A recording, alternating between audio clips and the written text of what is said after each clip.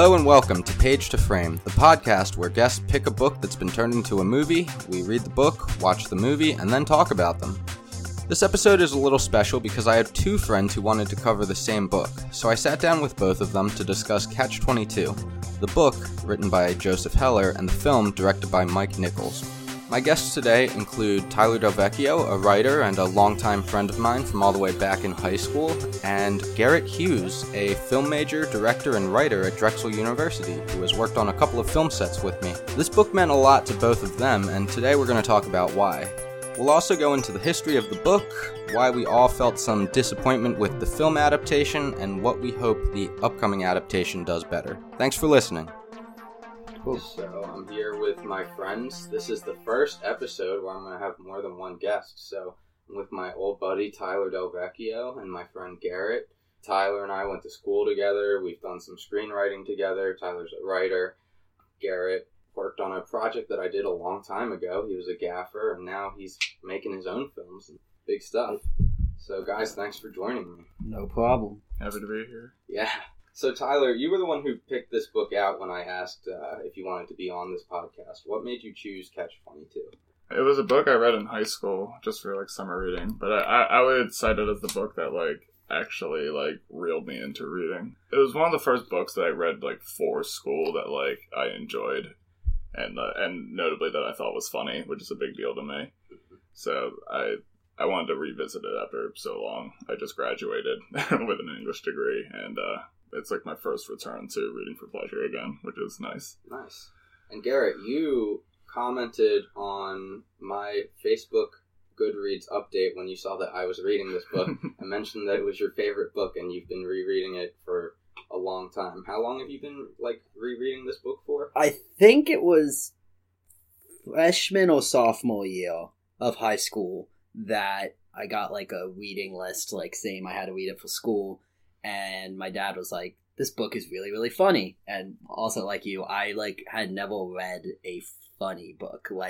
I read books that I guess that were intended to be, but, I never found myself actually laughing out loud while reading a book until I read this. And so then any vacation, any time period that I would want a book, I found myself, always returning to it. So I must have read it, 5 or 6 times, maybe more by now, but I usually read it at least once or twice a year since sophomore year, and I'm a junior in college now, so yeah, 6 years now I've been rereading this book. Wow, that's pretty impressive. So my background with this book is I've only read it once, but like you guys, I also picked it to read on my sophomore summer reading list, but I didn't read it. I just noted it, and I wrote an essay based off that. So yeah, I'm glad that you picked this out, and it gave me the opportunity to actually read it.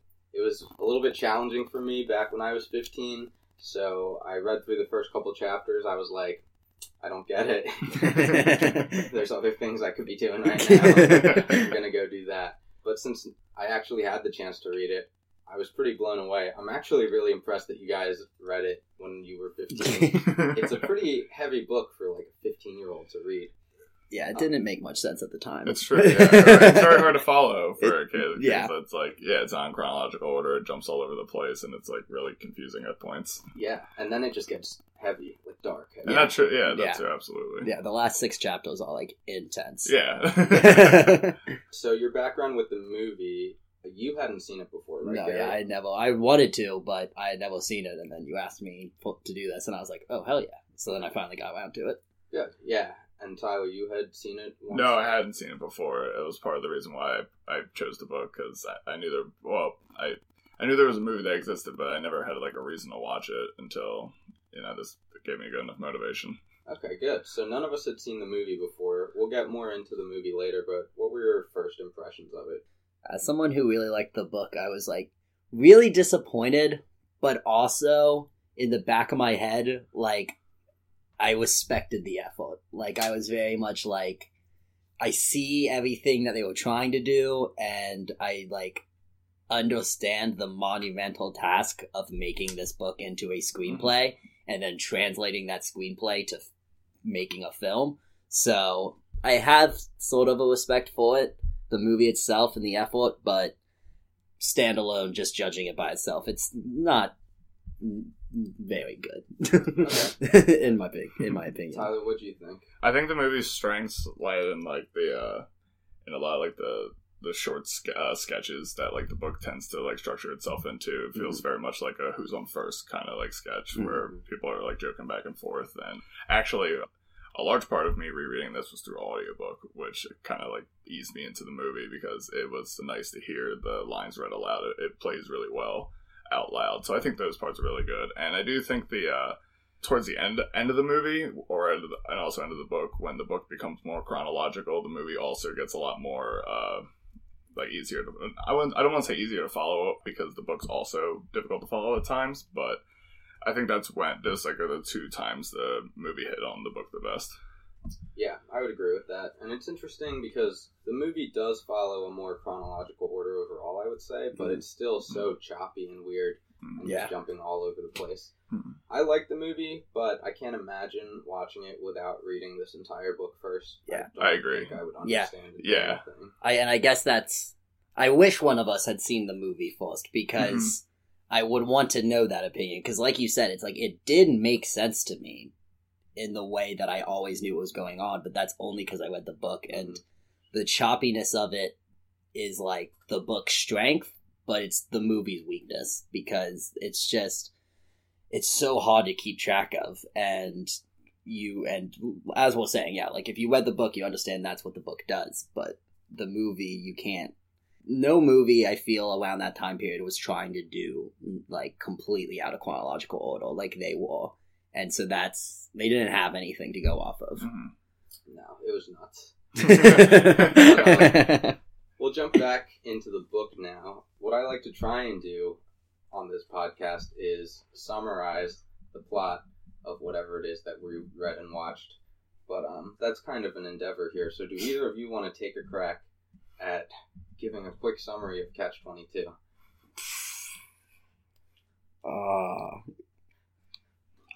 You honestly just have to be like what it's the generalized what it's about, but you can't really. It's hard. It's because it's about like a dude it's about a soldier in World War II trying to escape the war by any way he can because he just like doesn't want to die, and that's a super serious thing that they make light of, and so the whole book just follows him and his endeavors to get out of the war, but also try to rationalize all of the reasons surrounding that he does. And then, yeah, I guess that would be the best way I could summarize it. It's tough.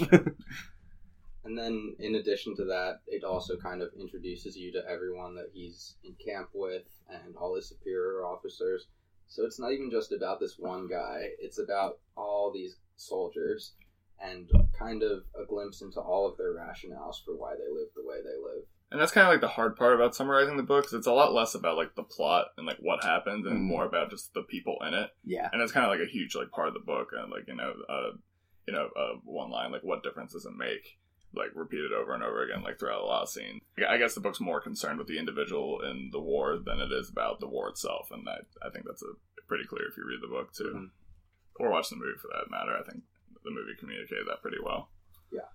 One thing I think we can do to help give a glimpse of what this book is about is if we just explain what Catch-22 is, or at least give one of the early examples of it. So do one of you guys want to try and explain Catch-22? I took the last one. Sure. So the idea of Catch-22 is when the main character, Yossarian, tries to get grounded from going on combat flight missions, the doctor says, I can only ground you if you're crazy. And Yossarian says, well, I am crazy. Everyone says so. And then to which the doctor responds, then all you have to do is ask me and you won't have to fly the missions anymore. And then Yossarian's like, I'm asking you, don't make me fly the missions anymore. And he's like, I can't. That means you're not crazy. Because any sane person wouldn't want to fly a combat mission and risk their life. That's the Catch-22. In order to get out of the situation, you have to play yourself into the situation. Yeah. So that is the main example, and then they keep having other logical fallacies throughout the book and referring to it as Catch-22. And then Catch-22 is also just this weird overall bureaucratic nonsense where the superior officers can basically do whatever they want. So it's interesting because the phrase catch-22 has become this logical phrase that a lot of people are familiar with without actually being familiar with this work. So I think one of the most classic examples relevant to real life is like, I need a job, but I can't get a job without experience. I can't get experience without a job. And people will say that's a catch-22. It all comes from this book and this movie, but mostly the book. So we've all talked about why we read it, why you guys chose to be on this episode for it. But can we go a little bit into more about what it is you love about it? It's pretty clear that we all have positive feelings towards this book, whereas some of the other episodes were done strictly because my guest hated the book. What did you guys like about this book? I think the absurdity of it, and the dark humor. I'm huge dark humor guy. Like I go to school for film, and like that's what I try to make a lot of my movies, my short films. They're almost all dark comedies, and so that definitely was huge for me. And I just love how absurd they make it, but like never for the sake of absurdity, never like just for being like this is off the walls. It's always like relating to a part of our lives that like are absurd, like the idea that war is absurd and the idea that like bureaucracy is absurd, and like they just extrapolate that to the most extreme level. And I just think that's like just such, and he just does it. Oh, every chapter he does it over and over and over again, and like every time he does it, you think about that absurd thing more. And I just think that's like a really, really fun, interesting way to explore themes and topics. I agree. I think the book's just hilarious, and part of that is just because how far they take the joke. Like, the first example I can think of is the scene where, in the movie Hungry Joe, Hungry Joe's killed. And yeah, the scene where Hungry Joe is killed in the movie, or where Kid Samson's killed in the book, when the plane flies down and chops him in half and then flies into a mountain. Doc Danique is in that plane, and this is kind of like a part where the movie missed it because they're trying to condense it. But in the book, it's like Doc Danique is declared dead. His wife receives life insurance payments because he's dead. Everyone hates him because they blame him for the missions getting raised again because he died. And in the movie, they Sarian brings it up. He calls him a zombie. I can't remember if he calls him that in the book at the end, but I just love that they when they make a joke, like, it's not like a joke in the book. It's just like part of reality, and it just keeps it going. Yeah, the way they bring it to those extremes is really, really interesting. I think a big part of what I liked about it, and in terms of that absurdity and how it helps with the themes, is that those themes that they talk about are still relevant today, even though it was written in the 50s and it's about the 40s. None of that stuff goes away. Like, it's all this existential fear, and then combined with how terrible bureaucracy is, which is such an interesting combination. Another thing that I really liked about it personally was just the camp out aspects, just a bunch of guys at camp. I was a Boy Scout, and so going through this cast of characters and the dumb nuances they had, that just reminded me so much of like being in a tent with the guys and being like, this guy's so weird. I love him, but he's weird. Also, I guess a small note that I love the character names. I still do. I loved them when I was a kid, and I still love them now. Listening to the audiobook, there's a character in the book whose name is just like a dash, DeCoverly. But in the read out loud, the narrator read it, DeCoverly. And it took me a couple of times before I realized who he was actually talking about, because I couldn't remember anyone with a name spelled that way. What kind of accent or speaking style did the audiobook have? He adopted like accents for characters who were like Italian, like Luciana, and but spoke in a very like the voice he gave Sarian was very like oafy, which I actually really enjoyed. Danica sounded like a drunk. I actually like Danica's, I like his depiction in the book a lot more than I did in the movie. Yeah, agreed. Yeah, they definitely flattened him out a lot in the movie. Like, his hallmark line isn't even in the movie. Like, Randy always goes, well, what about me? He says that a lot. Yeah. I feel like in the book, he's such more of a, he's like that asshole friend we all have who's like totally selfish and like is the type to like be like, yo, can you Venmo me like $250? Like he's like that guy, but in the book he's so much more endearing because, like I said, he's the friend everyone has because like he's still there for the Osirian, he's still there for the other guys like to talk to. He just doesn't care overtly. Yeah, but like that asshole friend, every time you go to like vent to him, it's somehow still about him. Yeah, exactly. And in the movie, like you said, he's just so flat and he's just much more like uncaring and callous. And like I feel like that's where the book has. I mean, it's a feature movie versus like a novel, and obviously the novel can go so much more in, so you have to like forgive those types of transgressions. But still, like I feel like he was one of the characters they missed the mark on because I love the characters in the book. They're all each unique, and you can find someone that's like that guy. But like I said, they take it to the extreme. You know someone like this, but the book is an extreme version of it. What would you say are the overall themes of the book? Definitely bureaucracy. That's a huge one. It's obviously an anti-war book. I guess kind of a big one for me when I first read it, and it like was a big philosophical shift for me when I first read this book. Was kind of just like the futility of efforts sometimes. Just like it just doesn't matter. Like it's just like some things you do in life, just you do them because that's how it's done, and you can rage and be as upset as you want about it, but you're not changing it. And like that's a really interesting, and they took it to an interesting direction because they're like, you can actively try and maybe one day you'll be successful, but until then you're just gonna be at this random purgatory of just absurdity and asking why is this happening. Yeah, and to build on like the whole like futility to like argue against bureaucracy, that was one of the most like striking things to me when I first read it as a kid, was at the end of the book when he decides that it's just the only way to get out of the catch-22, the only way to get out of the bureaucracy is just to not participate in it. It's just to leave. Like it's like if I'm taking a deal to like get what I want, I'm not going to get what I want, because what I want is to not be a part of any of this. Yeah. And and it's just I mean, as far as that theme goes, I think that stuck with me the most in terms of a philosophical shift, as you put it.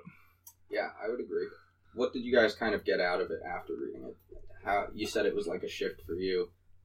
Definitely before. So I come from a very like conservative area and was raised very conservatively and with like kind of the mindset that like up until my senior year of college I was going to go to school for engineering, and I kind of was raised in this very like everyone has a task and everyone is going to go on and you do this thing and you just keep getting this checklist.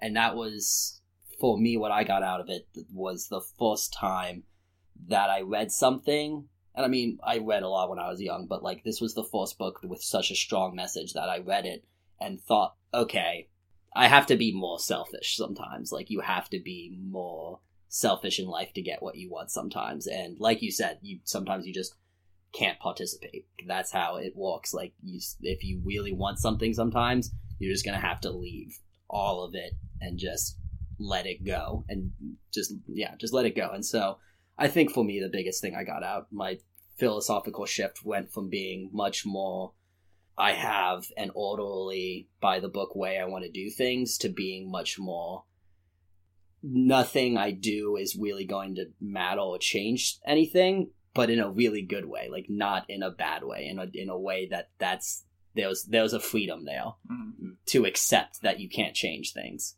And that sort of freedom was definitely much more opened up to me after I read this book, and I got a lot more into dark humor type books, into watching films. After I read it, I was like, I need to absorb more. I need to read and watch more things to inform my life philosophy. I think my biggest takeaway from the book is less about life philosophy and more just about actually just like my drive to write in general, because this was the first time where I read something and I realized I can write stuff, or not just me, but like anyone, like things can be written that are both funny and actually tell you something.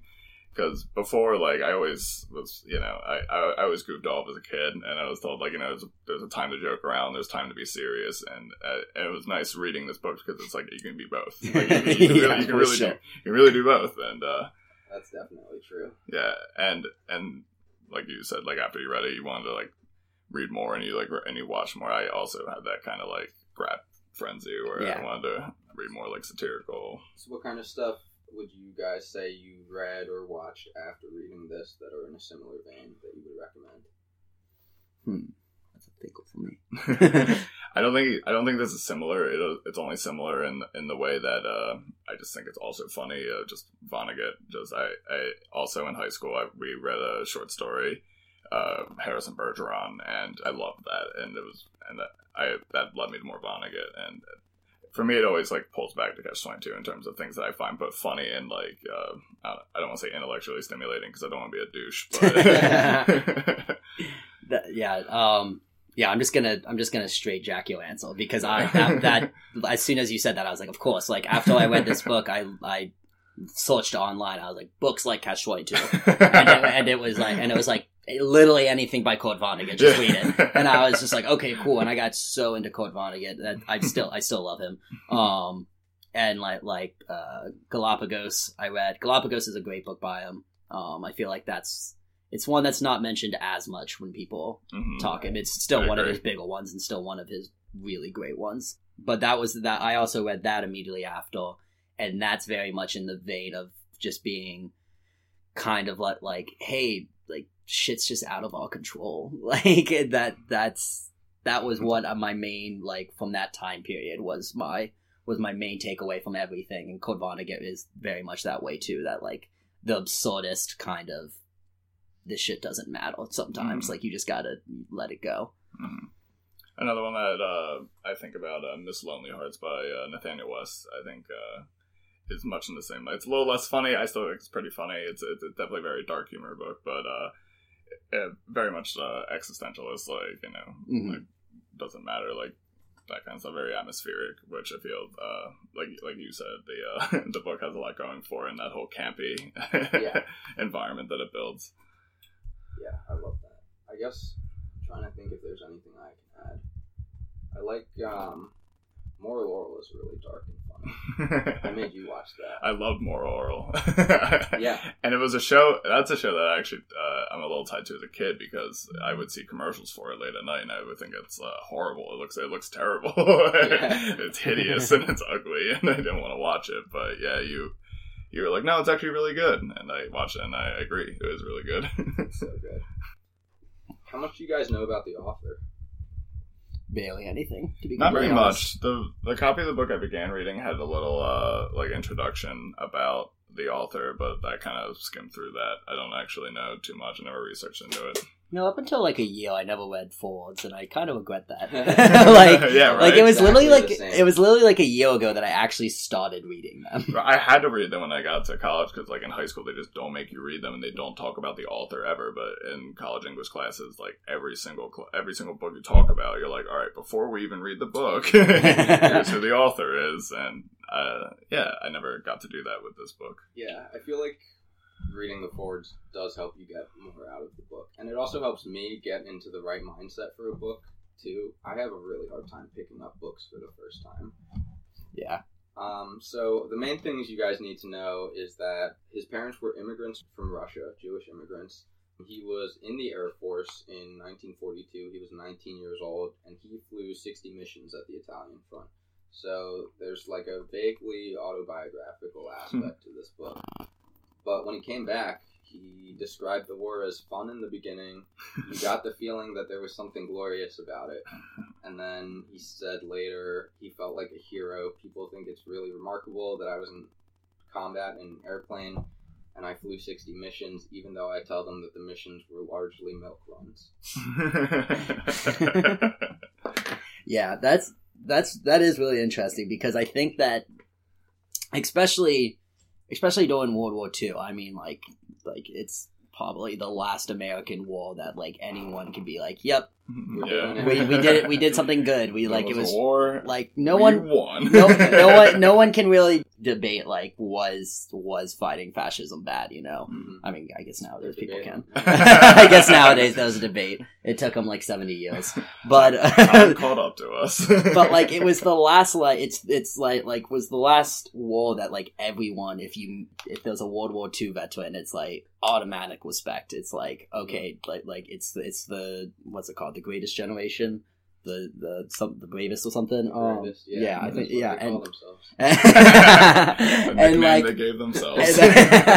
And like I feel like that's such an I feel like it's so funny that this book takes place during World War II, especially reading it now in contemporary times, where it's just like even back then he was still like, this is stupid. Maybe like the objectives of the war can be like debated, but like the idea of war in general and that like this is going to help anything in the long run is just like a question he brings up a lot. And it's funny that he was a World War II veteran that brings that up because of how it's viewed in history.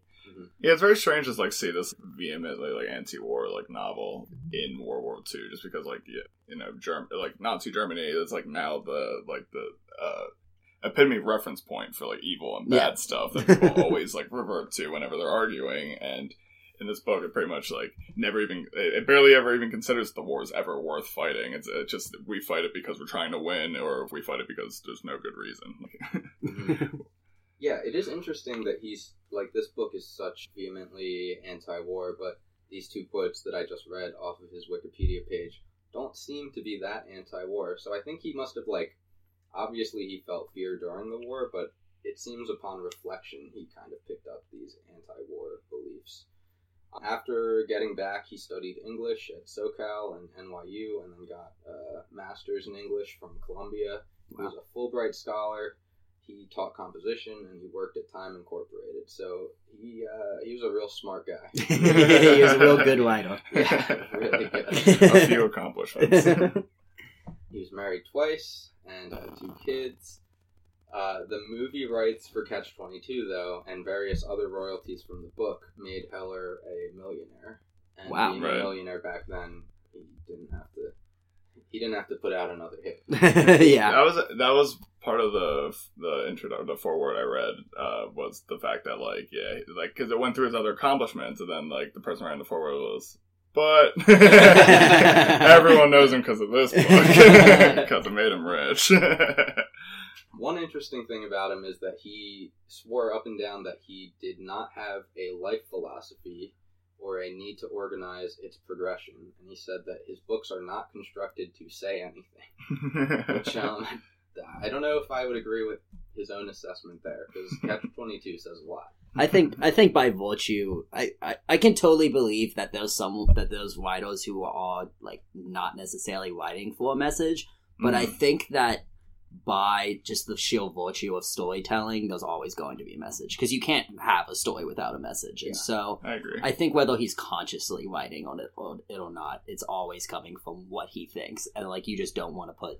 He just never wants to put a label on it, which I totally get. Like that, I'm that way with politics. Like I don't have a political philosophical thought. Like I just say what I believe is right, and then people can label that whatever. And I feel like that's probably his strategy for writing, is like, these are my thoughts, I'm going to put it in a creative story, and then the messages that people get from there are just what they get. Yeah, it's hard to write 500 some pages about anything without saying anything. Yeah. So I do agree that like maybe he was like not intentionally or like overtly trying to express some sort of message. Like I totally get that when like I'm writing like a joke or something, and if you write enough jokes within the same frame, they're eventually going to start like having some similarities that read as a message. Yeah, I do think it's interesting that was like his own belief, though. Not a lot of writers would claim that they're not trying to say anything. Yeah. I respect that. Later on, he taught at Yale, NYU, and the City College of New York, so he, in between writing books, was a professor. At one point, he contracted, I don't know how to say this, Guillain-Barré syndrome in 1982. That's something like a deathbed level illness, I believe, but he did end up making a full recovery, so he was able to write about that experience in a memoir called No Laughing Matter. Mm-hmm. And during that time when he was sick, he had a few friends that visited him, including Mel Brooks, who you guys might know as a director. Might. Mario Puzo, the author of The Godfather, Dustin Hoffman, who is an actor, and George Mandel, who is an author. So he had a lot of famous friends, a lot of funny guy friends, a lot of talented writer friends. Pretty impressive. And he didn't stop writing until he died in 1999 of a heart attack. So this guy had a very full life, being a writer and impacting a lot of other people. Yeah. It was pretty impressive. And it's cool. We had a little bit of overlap in being alive with him, which is kind of weird to think about since it's such like a historical book. Yeah. Yeah. And like it feels like a really old book from something way before our time. The conception of this book started in 1953. He thought of the first line. It was love at first sight. The first time he saw the chaplain, Yossarian fell madly in love with him. That was all he had. He didn't have this anti-war thing. He wasn't like, this is going to be a war story. All he had was, this guy sees a chaplain and he falls in love with him, and then he just goes from there. And his name's Yossarian. That's apparently his writing style for all of his books. He comes up with like the first and last line, I believe, and then fills it all out afterwards. Originally titled Catch 18, they had to change that. They changed that to avoid confusion with another novel coming out at a similar time called Mila 18. I wasn't doing a market test thing where it's like, if we up it by 4, it's going to really affect our bottom line. And one last interesting fact about the book was that it was accused of plagiarizing another novel called The Sky is a Lonely Place in Britain, or Face of a Hero in the U.S. And it was accused of plagiarism because they both had similar plots about the war and a bomber pilot. And this other novel was published 2 years before.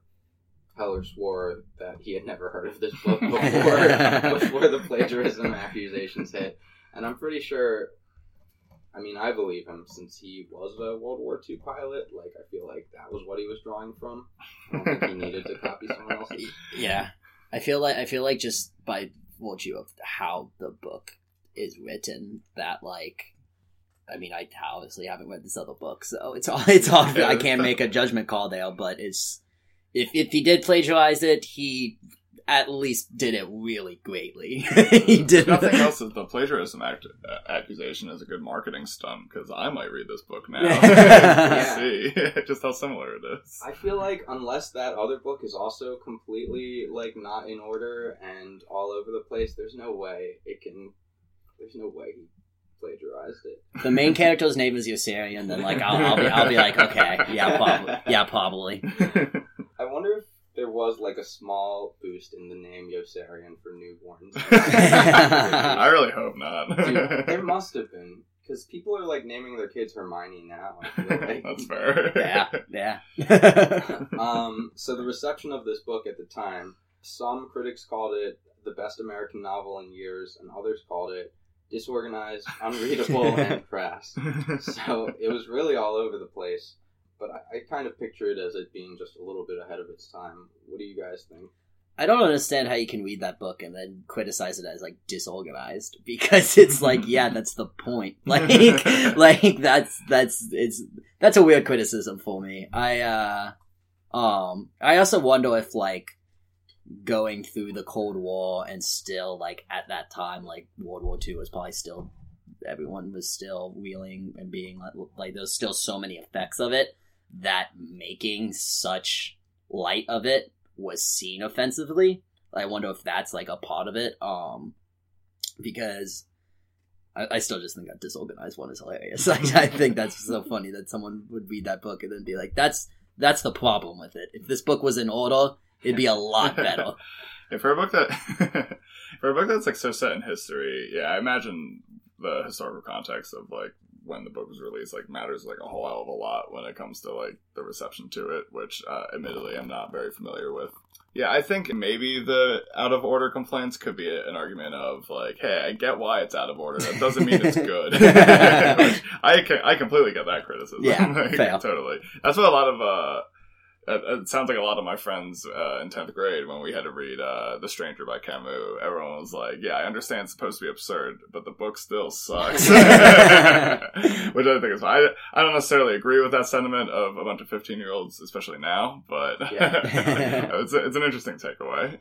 Yeah, I had to read that too. We had to read that book in the same summer reading session that we read this book. Mm-hmm. Those are heavy books to read when you're 15. Really kind of terrible books to read. Like, you need to like be a little more eased into it, I think. Honestly, my book, the only reason I did choose this book, I mean, I said it to my dad, he was like, oh, this is a really good book, you should read it, and I did, but like the biggest reason was it was the list I got was chronologically, and so you could read like Charles Dickens, and then like this was the last on the list, and I think I had to read like 3, so I just chose the last 3. Because I was like, I have the best chance of understanding this. Right, like, that's interesting. That is interesting. They didn't have many recent books on your list. No, they didn't. My school system was very much about teaching the old ones, which I always thought was a fault because there's so many good books from the 40s and 50s and 60s. There's so many good ones that like, I feel like it was just like such a critical time of just like the nation kind of questioning where are we going? And like with the Cold War, it's like everything was so uncertain that I think that bred a certain type of books at the time that were just all very interesting. And yeah, there was definitely a big boon of literature after World War II, as most wars tend to spur. Like World War One, like post World War One, like a huge spur in just like poetry, like where modernism or modernity like first started like getting its wheels. So I definitely agree. Anytime you pick a time period right after a very significant world event, you'll probably find some interesting reads. Yeah, facts. Cool. That's interesting that they made you read such old books, but I guess ours must have been old too if we picked this. Yeah, I can't remember what the other ones they recommended us reading. It'd be interesting for me to try and dig that up sometime just for my own purposes. But I do want to see what was alongside Catch-22 for the books like I could choose to read. Yeah. I know, yeah. I wonder, do you still talk to any kids from Sun Valley? I do, plenty. That are in Sun Valley? Oh, they're in Sun Valley? No, 0. That's probably for the best. Yeah, for a laundry list of reasons. I don't talk to high schoolers. Yeah, in my head I was like, are you going to say I'm like high school? I was like, you're still talking to people from your high school? Well, some people have siblings. I don't know. That's true. That's fair. I would give you that. If I did have a sibling that was like 5 years younger than me, I probably would still know people from high school. So that's fair. So it's interesting. Like this book came out in 1961, so that is not very recent at all. That's a couple generations away from us. The last book I did for this podcast came out in 2014. So if people want to use my podcast as their summer reading list, they'll have at least a nice spread. Awesome diversity. Are they all about the same length? Or is there going to be like one favorite that everyone picks because it's like 20 pages? This is, so Catch-22 was what, almost 400 pages? This one's almost 200 pages. This is short. That's well, Annihilation. That's what I would pick. Tyler? Annihilate, no. Okay. Yeah, it's okay. Okay. Good to know. If you want to see an okay movie, I'll have to check out the previous episode of your podcast to get the full scoop. Boy, of course you should. Everyone should. So the sequel to this book, called Closing Time, came out in 1994, which was a year after I was born. Where is that in relation to when you guys were born? It's 2 years before. A year before I was born. You guys are young. You guys are so young.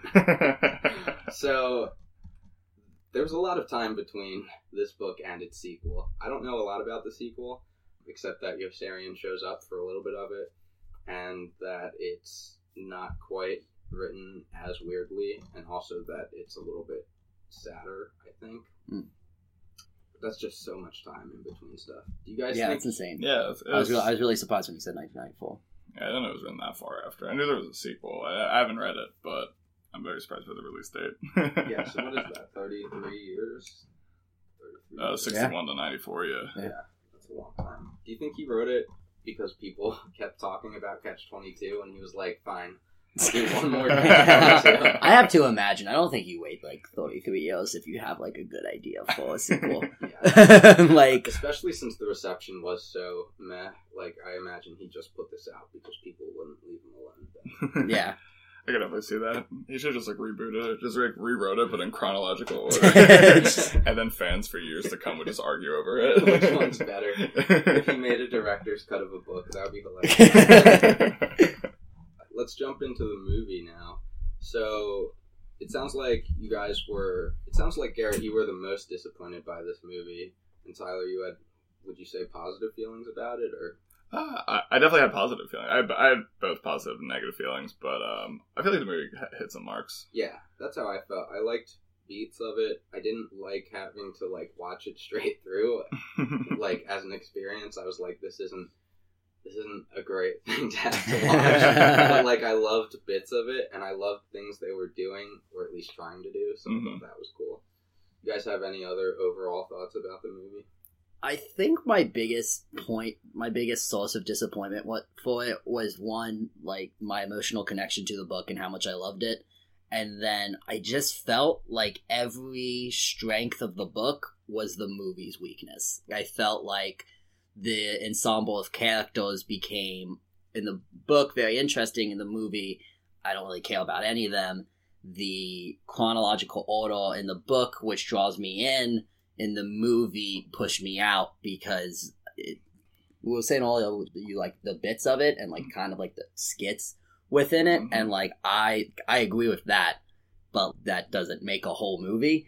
And so it was just so disjointed, and it was just like all the things I liked about the book. The dark humor doesn't come off nearly as well in the movie as it does in the book. And so it's really just like, it's just like, I'm just like, are you joking? Yeah. I can't tell. And a lot of times when it's supposed to be like a dark punchline, it's just dark. It's just like, it just doesn't make you laugh at all because they don't build up to it, like, honestly, for a lot of them. And part of that is because, like, the movie is trying to be a movie. It can't fit all the setups to the jokes. Yeah. And I feel like they didn't do a good job of picking which storylines they wanted to follow. Like, the whole Milo thing, like in the movie, I was just like, Milo for me is not a funny character at all in the movie. He's just an asshole. Like, it's just everything he does. I'm just like, oh my god, like you're endangering everyone. Right. And like obviously he's that way in the book, but in the book it comes off so much more that like, oh okay, like he's supposed to be this like capitalist business guy, and it's funny. Yeah, in the book it's completely clear he's like a satire of a capitalist, and they have like one scene in the movie that like demonstrates that, but it comes like pretty far after like you meet him. Like it's the scene where the chocolate covered con, right? He's like, people eat cotton candy all the time. This is the genuine article.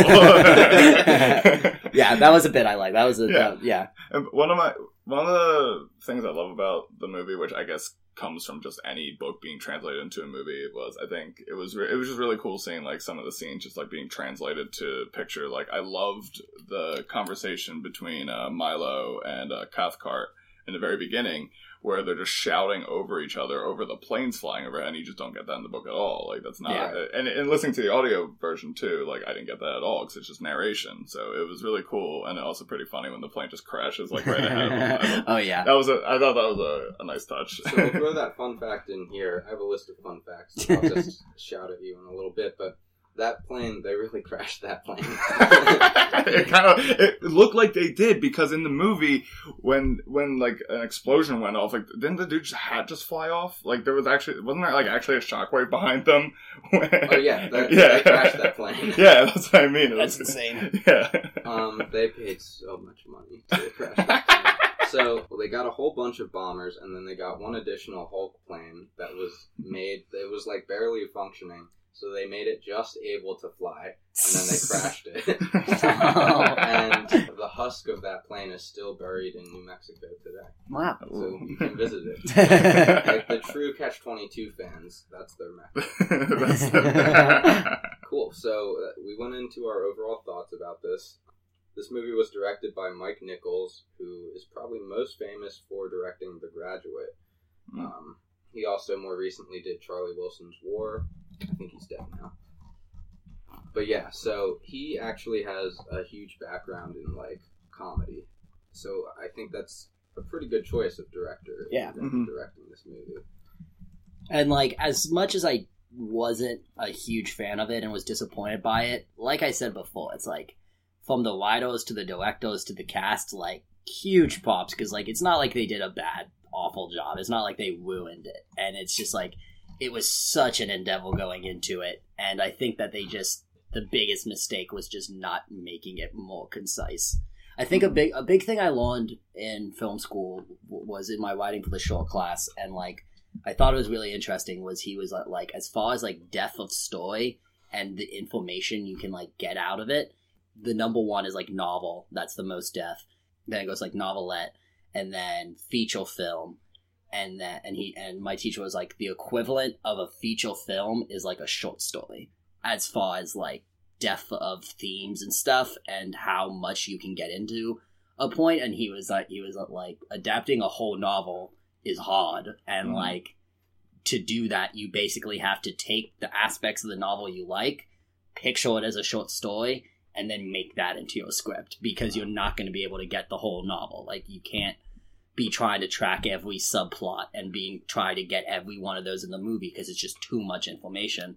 And the problem with this movie is you need the whole novel. Like, you can't make this into a short story. You need all of it for its absurdist, dark comedy to come out, and it's just hard. It's just hard to translate that. Yeah, as far as from what I wanted from the movie, I really kind of wish they just kind of thematically butchered everything, like, just kind of, like, stripped it of its, like, actual spirit and just presented it like a comedy, which I thought is what they were going for in the beginning when they were just jumping from conversation to conversation. Like, I was very surprised that they included Major, because he's not really that, like, pivotal of a character in the book, and I was just like, oh, are we actually just going to have, like, basically, like, this compilation of just, like, short sketches? Like, I was actually pretty excited about that. Me too. And for a bit, that's what we got, but then also, like, the book, it, like, transitioned from short sketches, kind of like how the book presents it, into, like, the more chronological, like, dark themes toward the end. And I kind of wish they strayed away from that. They just kind of focused more on the... Or at least if you're not gonna focus on the comedy of it, like how I wish it did, focus more on the actual like theme of it, and try to chop some of those. Like, if you're trying to keep it, like, thematically the same, you probably shouldn't have the major scene in there. Yeah. Yeah, it really seems like they kind of had, like, 1 foot in, 1 foot out of, like, both trying to get the themes across and trying to have this weird comedy aspect. Although it does work, like, in the moment very well. Like, I loved when they recreated Dreedle's scene when he comes in and orders Danby to be killed. For one, there was a really funny scene where like, Dreedle's like, who is this? And then Cathcart goes, Danby. And then Korn leans over his shoulder and goes, D-A-N-B-Y Danby. Like, I thought that was hilarious. I thought it was delivered very well. And also just the fact that, like, when Danby's being dragged away, Cathcart kind of, like, keeps going on, like, boisterously, like, in a joking manner, but you hear, like, Danby, like, whimper and, like, kind of, like, cry, and you're like, oh, jeez. And I feel like that, like, moments like that, like, the book was captured more in, like, a moment like that than it was throughout, like, the plotting of the movie, I guess I would say. Mm-hmm. Yeah, it helps that you can do, like, funny background events and stuff like that with film that you might not be able to do with a book. Mm-hmm. This movie currently has an 85% on Rotten Tomatoes, which is really high, but at the time it was not, like, much of a success at all with critics or with audiences. MASH came out at the same time, which is also... that's interesting. That's tough. Yeah. Tough crowd. They were kind of rival films, and one of them won. And also... My note just says, the plot seemed to confuse viewers. So that makes a lot of sense. Yeah.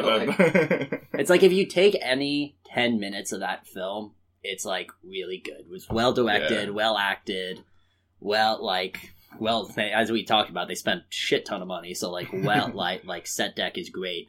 But, like, then you stitch all those 10-minute sections together, and you just don't get anything, really. It doesn't come out, which is funny, going back to Joseph Heller not wanting a message for his movie, for his books, and me saying a message is necessary for your storytelling, no matter if it's meaningful or not, because I feel like the movie didn't have a message, and I feel like that's why it's confusing to so many people. Yeah, I wonder if Heller watched this movie and he was just like, oh, perfect, this makes way less sense. I don't even know what's going on. According to the DVD commentary, the director said that Joseph Heller loved some of the changes and wishes he had thought of those things himself. So I think there were specific bits that Heller was really impressed with. Yeah. This movie was written by Buck Henry, who also wrote The Graduate. So he has been a frequent collaborator with Mike Nikols, and he has a background in comedy as well. He hosted Saturday Night Live 12 times. So they got some funny guys to work on this movie. That was my thing when they were doing the opening credits. I mean, like, for a movie that like I knew existed, but never, especially as a film major, never had anyone talk about. Like the amount of stars in it. Like I didn't even know until now it was written by The Graduate writer and directed by The Graduate director, because I had to pull it up. It's Alan Arkin, Art Garfunkel, Orson Welles, which I was like, what? Anthony Perkins, Bob Newhart, like Martin Sheen, I think, and it's like insane. Like the amount of like, I didn't realize how much was going into this movie. And you were talking about how expensive the planes were and stuff. And I remember looking, and I looked it up because it was during the scene of the bombing of the base that I was like, holy shit, this movie must have cost a lot of money, because those look like actual explosions and stuff. And I looked it up, and like, if you like price inflate, it's like 128 million or something in today's dollars that this thing had a budget of, and that's insane to me, because that a movie put that much behind it, and today no one really talks about it or knows about it. I was also very well excited by the budget. Yeah, I was impressed by just the actual like effects of the movie, which it's all those airplanes. It's just so many airplanes. Like right in the beginning, there's just like 10 airplanes. It's like, oh Jesus. Yeah, when Mick Watt kills in the movie, it's Hungry Joe. Right. When he kills him, and his body, like, the torso just goes and the legs just flop over off the little raft thing. I was like, oh my god! I was like, this was 1970? Yeah. Like, that was like a today effect. That wasn't even like, it didn't even look cheesy or anything. It was so real. I remember watching that and being like, oh my god. Which really actually gave me a lot of hope for the end scene with Snowden, because I was really worried about how that would be handled in the movie. I didn't know how much like money would be going into the budget for the gore aspect of it, which is a really big deal in the book. And I didn't know if they were going to like play or like kind of gloss over that, or if it was going to look terrible. But like, it looked really. I thought it looked fine. Yeah, I thought it looked good. I think. I mean, as I said, and cinematography in that movie too was really good. It like they had a lot of. I don't even think the Steadicam was invented back then. I should know this when the Steadicam was invented. But but yeah, there was scenes that like look, it's obviously a dolly. Like if you think about it, but like the flowing shots through some of these conversations and like going into and out of, I was really impressed with how technically great it was for the time it was made. That's the part of the movie I thought was handled best, translating the book, was those conversations being like framed in an interesting scene being carried out, like when Dreidel is like driving in the little cart while the two colonels jog alongside him. Like, that was really fun to watch. Yeah, I think one of my favorite conversations in the book, which I love in the movie too, is when you're saying that the Germans are shooting at him. He's just like he's like, they're trying to kill me, and who is it? And I think it may be in the book it was Clevenger, I believe. In the movie, there wasn't a Clevenger character. There was not a Clevenger. Yeah, which I was surprised about, because he was such a foil. Yeah, to Yossarian that I figured he would be in the movie, and he wasn't. They definitely grouped a lot of characters together, which honestly for the best. Like, exactly. I wouldn't want like the huge cast of characters in the novel to be directly lifted into the movie. It'd be impossible. Yeah. I think it was what's his name? Dobbs. No. It might have been. Oh no! It was Was it Nately? Nately, yeah. Yeah, it was Nately. Yeah, I'm pretty sure it was Nately. And he's talking to Nately, and he's just like, they're shooting at me, and he's like, they're shooting at all of us. He's like, yeah, but that's me. he's like they're still shooting at me, and like I love that in the movie, because it's conveyed in like a big mess hall, and everyone's there's chattel everywhere, and people are like surrounding him, and Milo comes and he like kisses him on the cheek, and he's like, don't worry about it. And it's just like that was a really fun environment to have that conversation, because Yossarian's having this like deep philosophical, like, they are trying to kill me, and everyone's just like, we're at war, like, of course they are. Yeah, so this movie, you guys mentioned a lot of stuff that you thought was cool. I have backstory on a lot of the things you brought up. So, one, the cool flowiness of the, like, one takes they have. This movie has one of the longest oneers in history. Wow. Interesting. And for that oneer, It involves planes taking off and then flying into a building, and the characters walking into the building, the camera follows them, and then you actually see the planes through the window. So they had to reshoot that scene multiple times, and every time the planes had to go back to the beginning and take off again. So that's part of why it had such a budget. That alone must have cost so much money. How many hours did you say that they had of the 1,500 hours? Yeah, so that was another thing. They planned to film the key flying scenes for 6 weeks, but it ended up taking 6 months, resulting in the bombers flying about 1,500 hours, and they appear on screen for approximately 10 minutes. It's just who on production was so insistent on those planes? Was it the director? Was it a producer? Who was just we need these planes for this movie to make sense? Because honestly, I wasn't coming into this movie being can't wait to see those planes. That's my favorite part of Catch-22. I mean, it was nice to see them, I suppose, but yeah. Once again, being a movie made in the 1970s and seeing it nowadays, I went into it kind of being okay, some of the effects aren't going to hold up and stuff, but they all do because they're all real. So it's so that aspect's really cool, but it's did you need it? Well, part of its legacy today, if you go on YouTube and type in Catch-22, a bunch of what they have on there, the clips that these people on the internet have chosen to take from the movie it's just plane shots.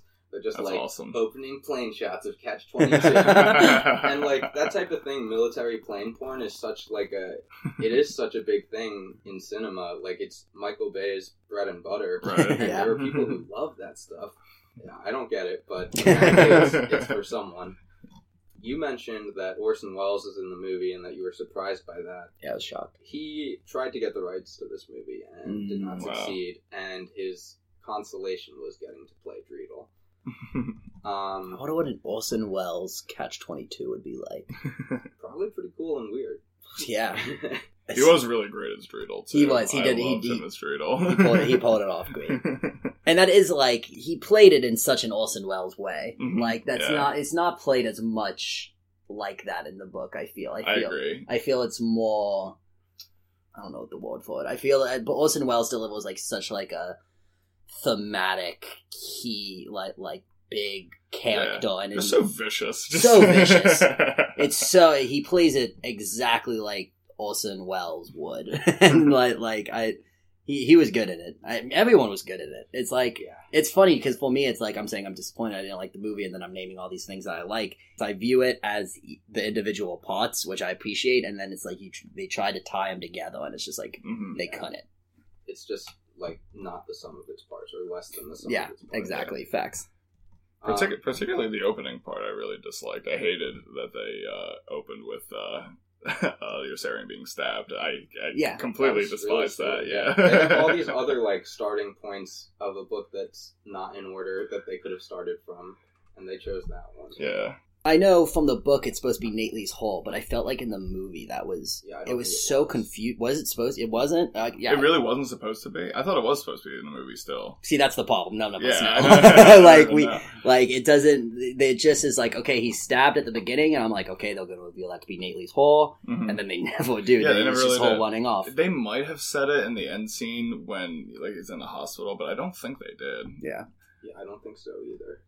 Which is a shame because that's a pretty funny bit in the book where it's just this woman that just continually tries to stab him. it's one of the last absurd jokes in the book.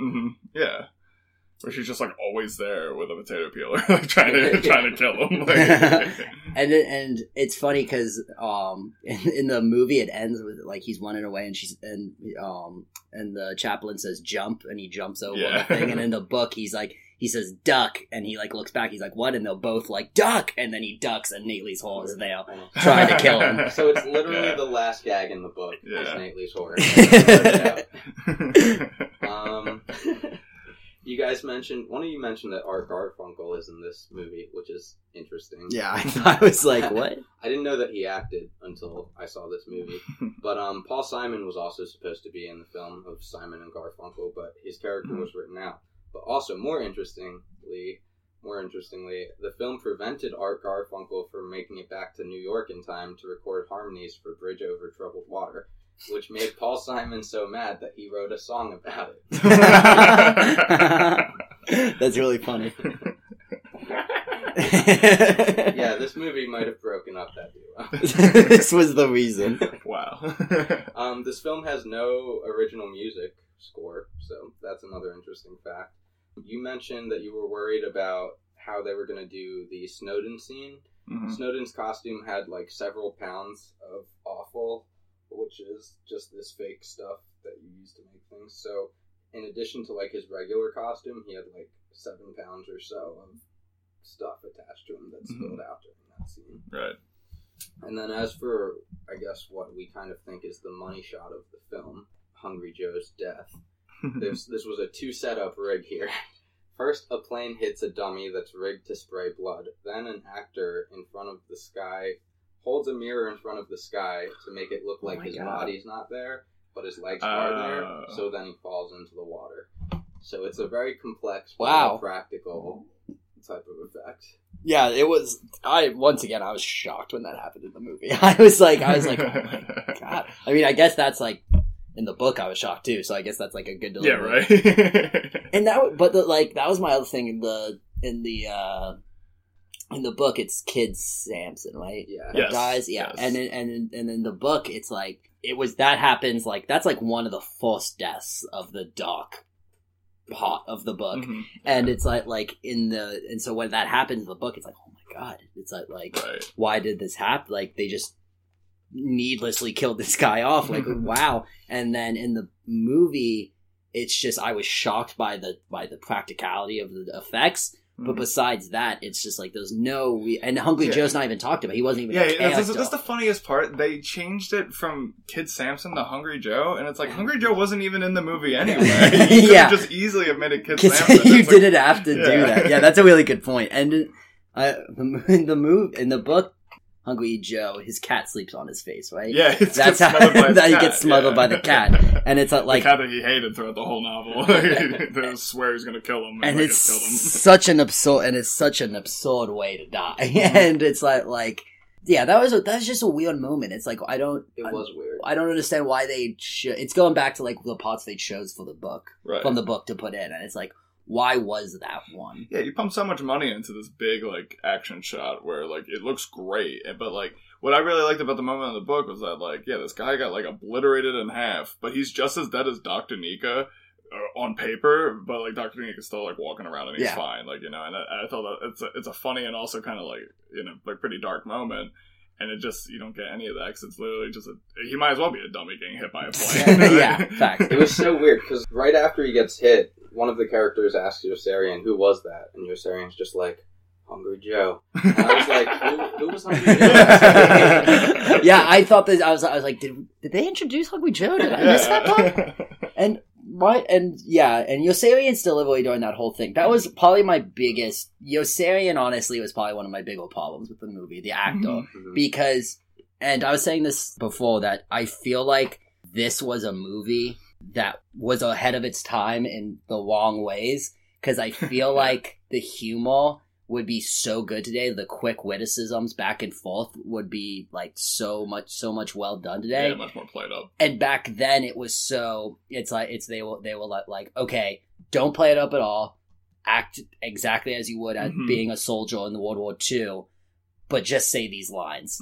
And so like Yossarian's character, who in the book is always just like always has a retort, always, even if it doesn't make sense to everyone, he always has his philosophical thought that he says back, and it's always quick and it's always funny. And in this, it's like he delivers them slowly, and he kind of just seems like a dude that's out of his element more so than someone desperately trying to more escape. So than like a coward. Like, I mean, that's what I really loved about Yossarian in the book, that he really was just this guy who feared for his life for 400 pages, and the Yossarian in the movie was just kind of like a guy, just a guy who's just in over his head. Yeah, exactly. Which is just like any movie protagonist, which is a little disappointing to see translated. Yeah, I think in addition to like his dialogue just being a little bit slow, the movie dragged in a lot of places when they could have used that time to do so many other things from the book.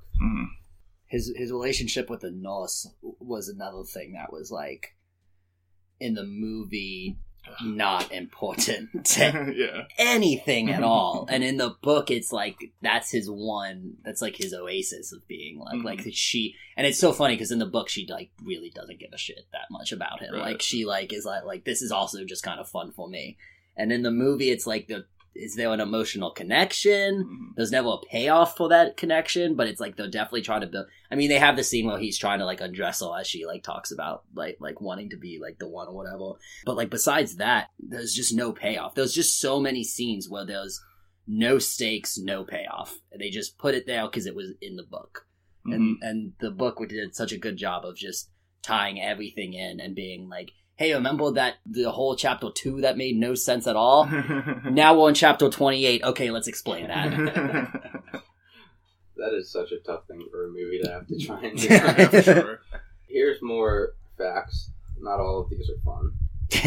Second unit director John Jordan died because he refused to wear a harness during a bomber scene and fell 4,000 feet out of plane. So this is one of those 1970s somebody dies movies. Dude, falling out of a If plane. we pointed a camera in the right direction, it'd be a snuff film. I feel like that.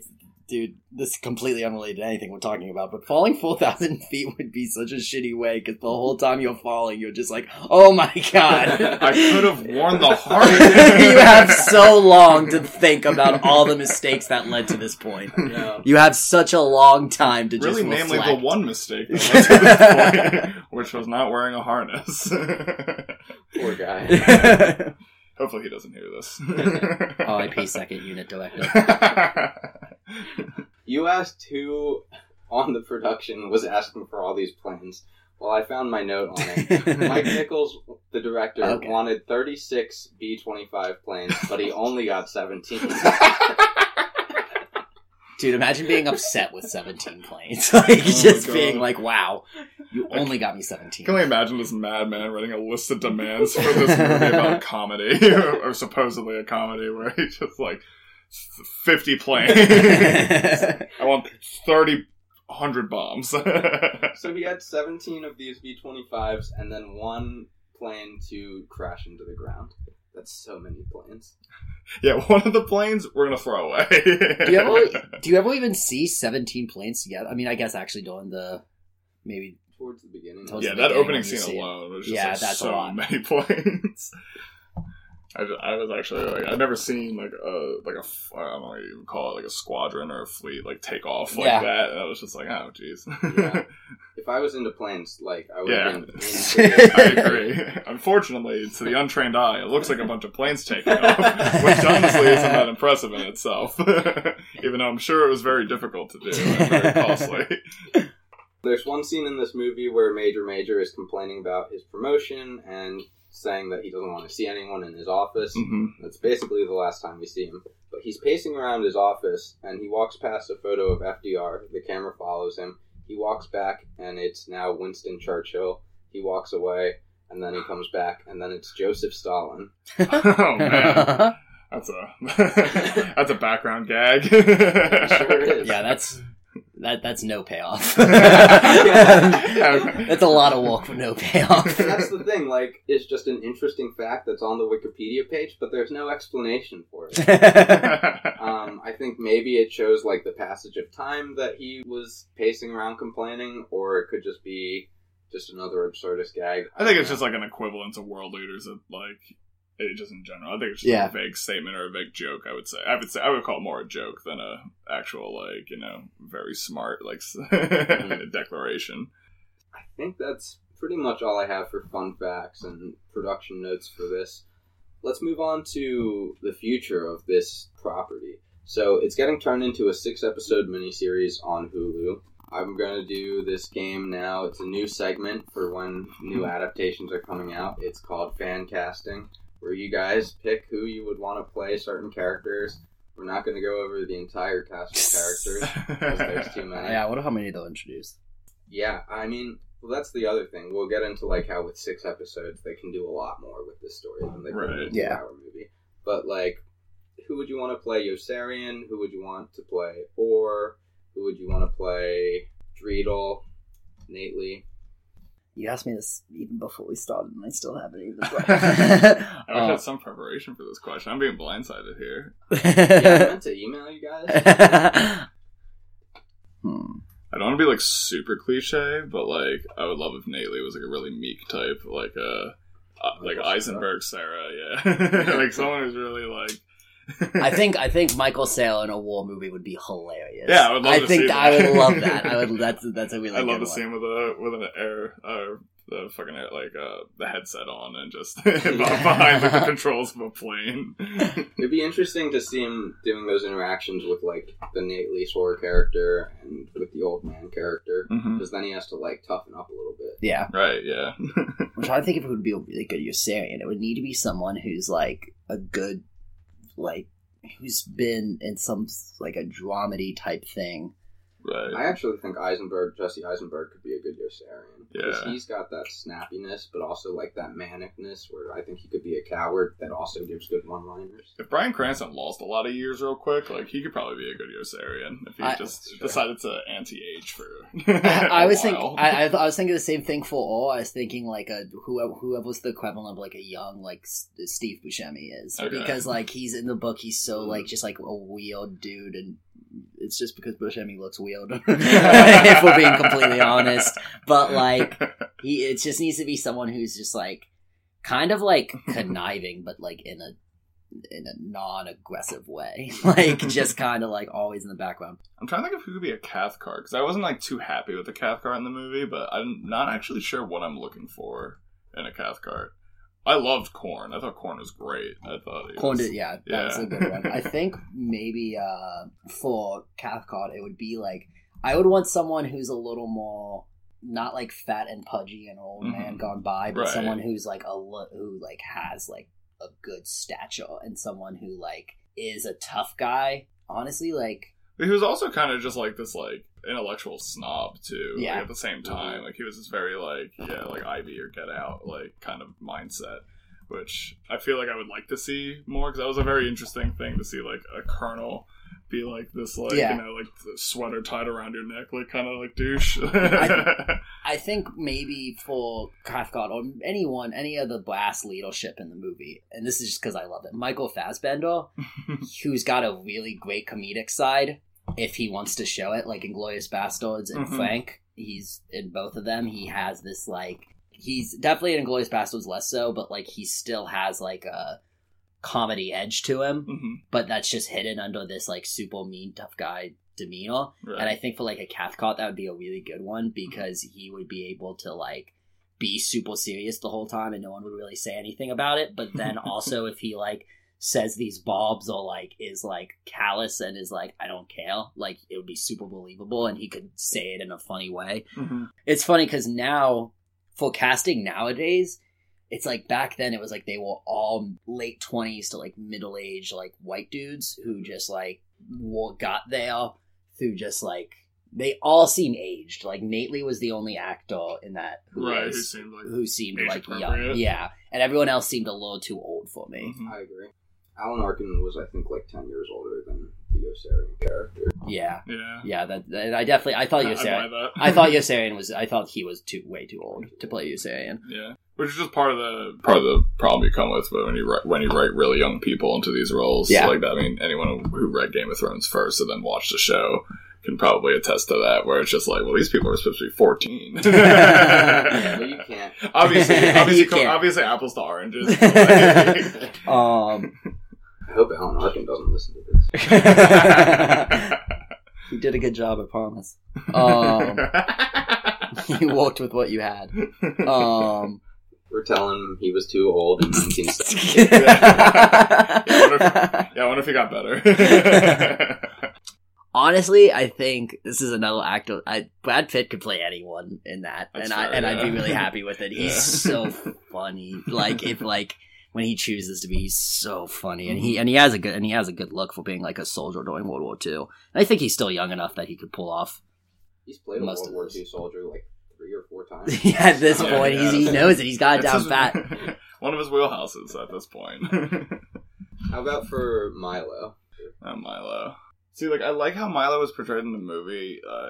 insofar as I just wish he was less of a dick. I just wish he was, like, funnier. I wish they gave him more scenes where he was just funny. I'm trying to think of someone who could pull that off. Man, I wish I was better with actors. Me too. I wish I had emailed you guys. Well, do you have any thoughts for Milo? I'm trying to think of, like, young, charismatic actors working today. So... Practically none. That's what Tom Holland in there. Just...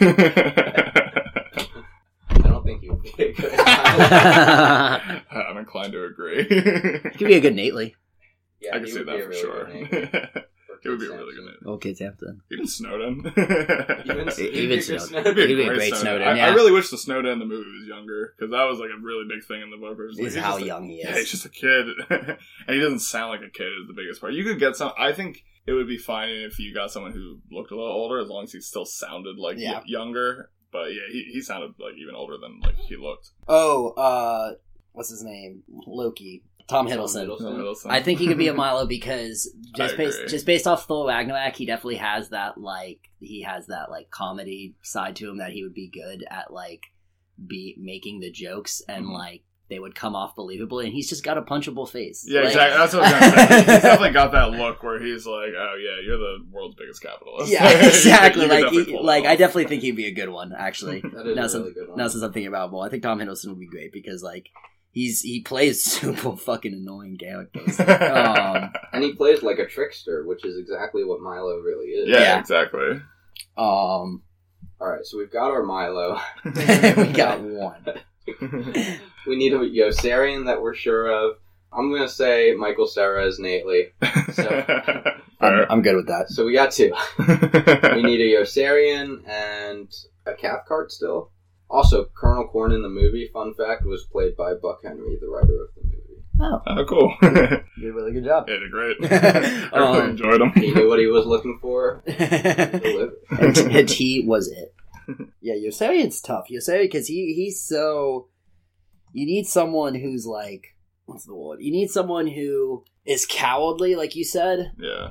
But also really likable. Yeah, and when I in the older version, the voice very much reminded me of just a dopey oaf. I got very Fred Flintstone vibes. Yeah, for Yossarian, very dopey guy. Who's still young. It's a hard role to find for someone who's young, because usually that guy's played by someone who's pretty old. It's that's a sitcom dad, Tim Allen. Let's throw him in there. I would hate Tim Allen. For Cathcart, John Goodman. Oh, that'd be good. Mm-hmm. He'd be great.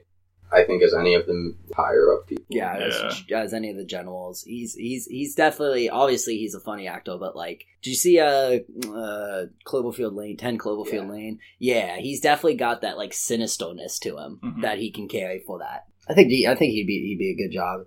He'd be a good one. I feel bad for giving the actor so much grief. Apparently it's a hard role to cast for. Yeah. Apologies to Alan Arkin. We've insulted you many a time this podcast. If you're still listening at this point, I hope this moment gives you some sort of reprieve. If you could, can you think of someone who was, maybe too old now, but, if you could reverse time, maybe it would be able to slot in for it? I think, a young Seth Rogen might actually work, which I know might be a little... That's controversial. Very controversial. That's all I'm saying. I don't think it would be a widely held opinion, but I would like to see him kind of sputter about being killed. I think he would be good at that. I was thinking a young Jason Bateman. I don't think this is necessarily in his wheelhouse, but I think he could. I could see that. I think it's in his range. How about I could agree. Ryan Reynolds? I think he would do a good job. I think he'd be good. That's a good one, yeah. Deadpool guy. Yeah, what about Deadpool? He's good at being cowardly and funny. Yeah. And oafish, but also being young looking. I literally just searched actors in their 30s, and now I'm just going through them. I would kind of like Hannibal Buress as Yossarian. Actually, yeah. Oh, that would be really funny. Instead of being quick and snappy with his cowardness, he would be man, I'm not going to do it. It would be so fun to watch. I would love that. He would be so, like, he'd be reflective, much more reflective on what everyone says. Like, he'd always have, like, a comedic pause. And then Yeah, just be for like, sure. What? Yeah. All right, then I think we got I think we got it. I think I'm happy with that. That's not so bad. It's Hannibal Buress as Yossarian. It's John Goodman as Cathcart. It is Michael Cera as Nate Lee. And Tom Hiddleston as Milo. What a cast. I'd watch this 6 series. Perfect. So, any hopes you guys have for this Hulu series that's coming out? Since it seems like we were all a little disappointed in the movie, at least in terms of its ability to adapt the book.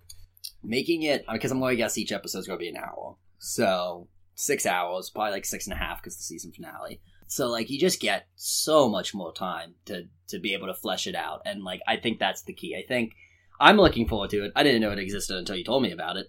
And now I'm looking very much forward to it because I think that they can do a really good job. Because, like I said, I think that the movie was a movie that was ahead of its time in not good ways. But now this is the time. Like, the quick witticisms, everyone, starting with Memento, the non-chronological order movie has just blown up. Yeah. So, like, it's a concept people can understand. Because that's my thing is if you watch this movie in 1970, like, I have to imagine, based off my pretty limited film knowledge, that this is the first, like, completely non-chronological, just, like, big budget movie that people would go see. And I can see people not understanding it and not making sense because they hadn't seen something like it before, but now we're in an age where there is, and there's tons of them, and a lot of them are very successful because of it. And so I feel like combined with like the tone and the style, that it can be done really well, and I'm really looking forward to it. I think the biggest challenge for them is going to be what the movie's biggest challenge was, and just choosing the things you actually want to go after. Right, yeah. I think it's interesting to think about that, just like this big budget movie where people are probably like kind of like hard to swallow it at the time just because it was different. I wonder if this is like the inception of the time where people were like, no, it sucked. It's like, no, you just didn't get it. It's actually really smart. I wish I was more familiar with Hulu originals. I don't know if they're any good. People talk about The Handmaid's Tale. I love The Handmaid's Tale. That's a Hulu original? Yeah, no. Jeez, I didn't know that. That is a fantastic show. Man, I didn't know that at all. I thought that was, I don't know, something else. But yeah, I think that just the structure of like an episodic miniseries just lends itself way more to the disjointed like narrative structure. I think actually if you look at, anyone at home could follow along if you can spell Wikipedia. If you Wikipedia Catch-22, I believe this, and under the synopsis, it divides the book into 6 sections. So okay, really? That's okay. Cool. Might lend itself to a 6-episode series. That's what I was. If you tackle it from that way. That's what I was thinking. Is like I wonder if they're going to do like within each episode there's going to be multiple, or if it's going to be like each one is the storyline that they tie together on the last episode, which then kind of loses it a little. But it's so hard to be like, it's going to be, I can imagine it's going to be good or bad, because like the source material I think is amazing, and the movie did an okay job at it, and that was 1970. So that gives so that gives me high hopes for a Hulu original in 2018 doing well, but it's a tough job writing 6 scripts for that. Yeah, it's tough. I agree, but talking about that actually does have me a little excited. I think it actually kind of lends itself to the format. You know, you could divide it like that, and every episode you could have that allusion to Snowden's death. I think it could actually work if like each episode starts with like exactly. Yeah, that would be. It's good. It's now. I'm very much looking forward to it. The more we talk about it. Me too. I'm looking for a release date. There is none, so we got a little bit of a wait ahead of us. But cool. All right, so that's everything I have. I think we've made our feelings about the book and the movie and this upcoming adaptation very clear. So now's the part where you guys get to plug anything you're working on. So Garrett, you can start. So I am just a film major, so I'm just trying to get my start by making stuff. Right now, I am working on a short film, which will be completed by the end of August. It doesn't have a title yet. By the time everyone hears this, I'll have Jason throw a link in the description for that, my other big thing right now is that I am starting pre-production on my senior film, which I am putting a lot more time and effort into. So me and Jason were talking about it. There might be an indigo for it that would also appear here. So if, you're feeling generous. But I'll make sure to make that public as soon as it's done. That's months and months and months away. But yeah, that's all mostly for me right now. Awesome. Most of my creative projects are forever suspended in the in the not concrete yet phase. Relatable. I do have a YouTube channel that my friend runs that I star in. We have 2 videos up right now, 11 subscribers. You can get in underneath this before everyone else does, and you can flex about it. It's called The Boys. There's 2 videos on. The one I'm in is me playing my friend Steve in Worms Battlegrounds, and we were both a little drunk when we did.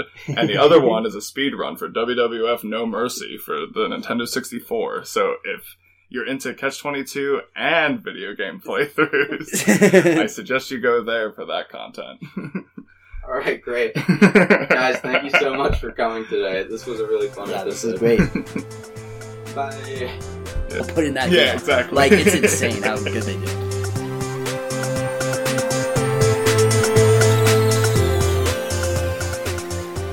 Thanks for listening to this episode of Page to Frame. I'm happy to announce that this is also our first sponsored episode.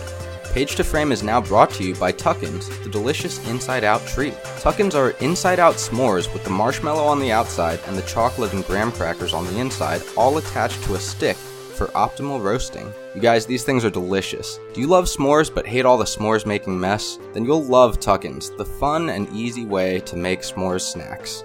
You can go to tuckins.com, that's TUCK-INS.com, and use the promo code PAGE2FRAME, that's page 2 as in the number 2, and then frame, to get 15% off your first order of Tuckins. As for me, I'm now a contributing editor at Malarkey Books. Malarkey is a literary outlet that hosts high-quality writing from writers of all backgrounds. So that's been a really fun project to work on, and I'd love if you guys checked out our website at malarkeyweb.com. There's a lot of great stuff over there from some fun and talented people. So that's it. Thank you again for listening.